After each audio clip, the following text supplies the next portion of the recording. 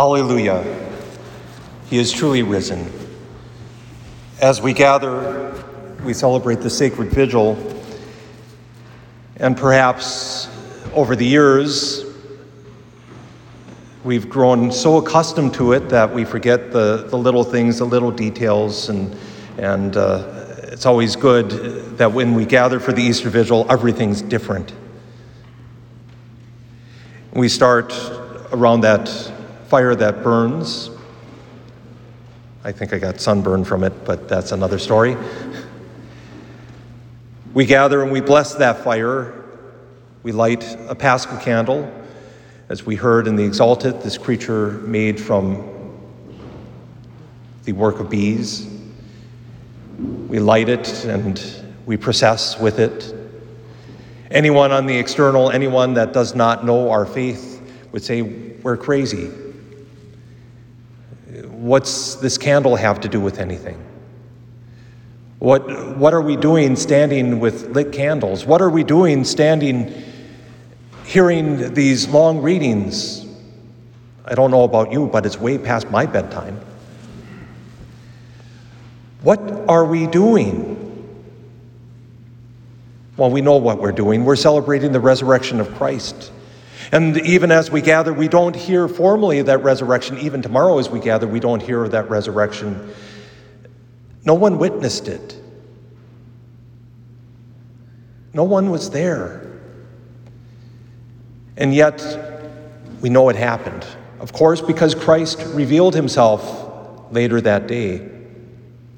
We hear about that next week. But what are we doing? Blessing fire, blessing the candle, holding candles, processing in. Maybe you didn't catch the order of the procession. Is one thing I like to point out.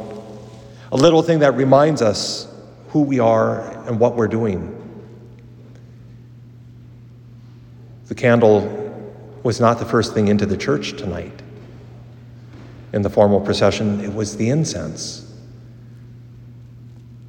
a cloud of smoke. And then the candle, a pillar of fire. Where do you hear those terms?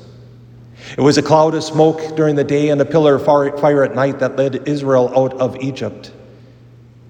We hear about that cloud of smoke taking up the rear, reminding us that God is protecting his people, taking up the rear to stand between Pharaoh and the people of Israel, to prevent him from overtaking them, to prevent them from having to go back to Egypt.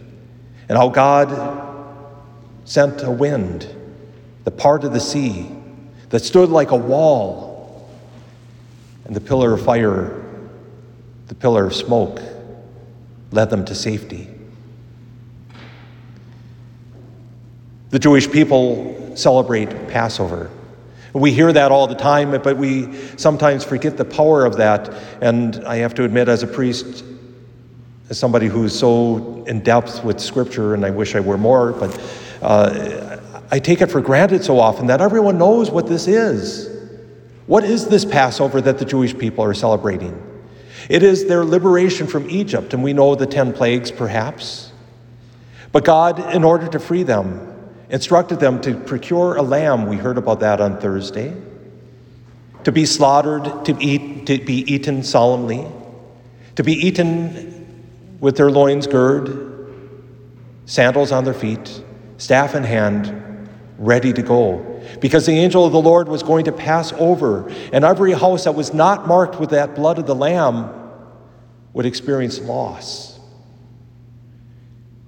But those that had been marked with the blood of the Lamb would be saved. The firstborn son saved. And with that, Pharaoh's heart was broken. His hardness of heart gave way, and he let the people go. From 200 and some years of slavery into freedom, to worship God back in the land that he had given them, the land of Israel. How he led them. And despite the turning away, despite the constant complaints, God continued to lead them for 40 years until the generation that rejected him was gone. What are we doing carrying the candle? What are we doing with this cloud of smoke? We're calling to mind that Christ is the one who goes before us, that this is our Passover.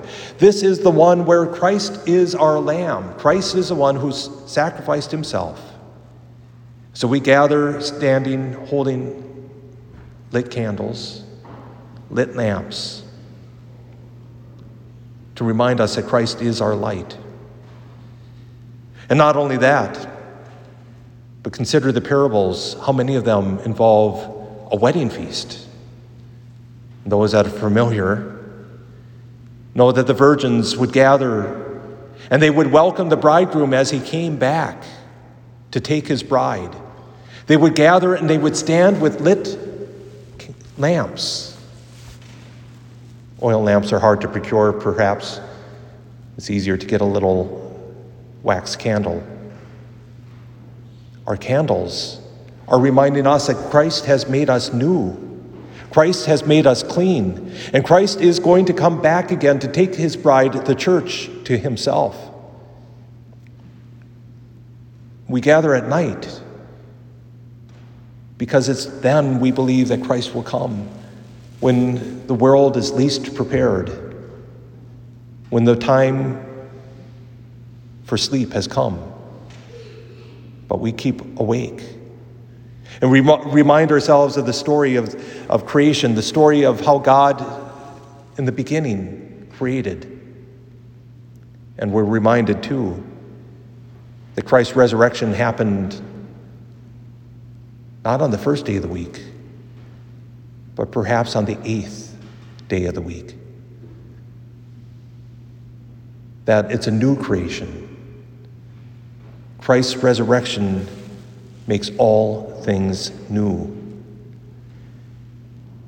One of my favorite readings is in Revelation, as Christ tells us, "See, I make all things new."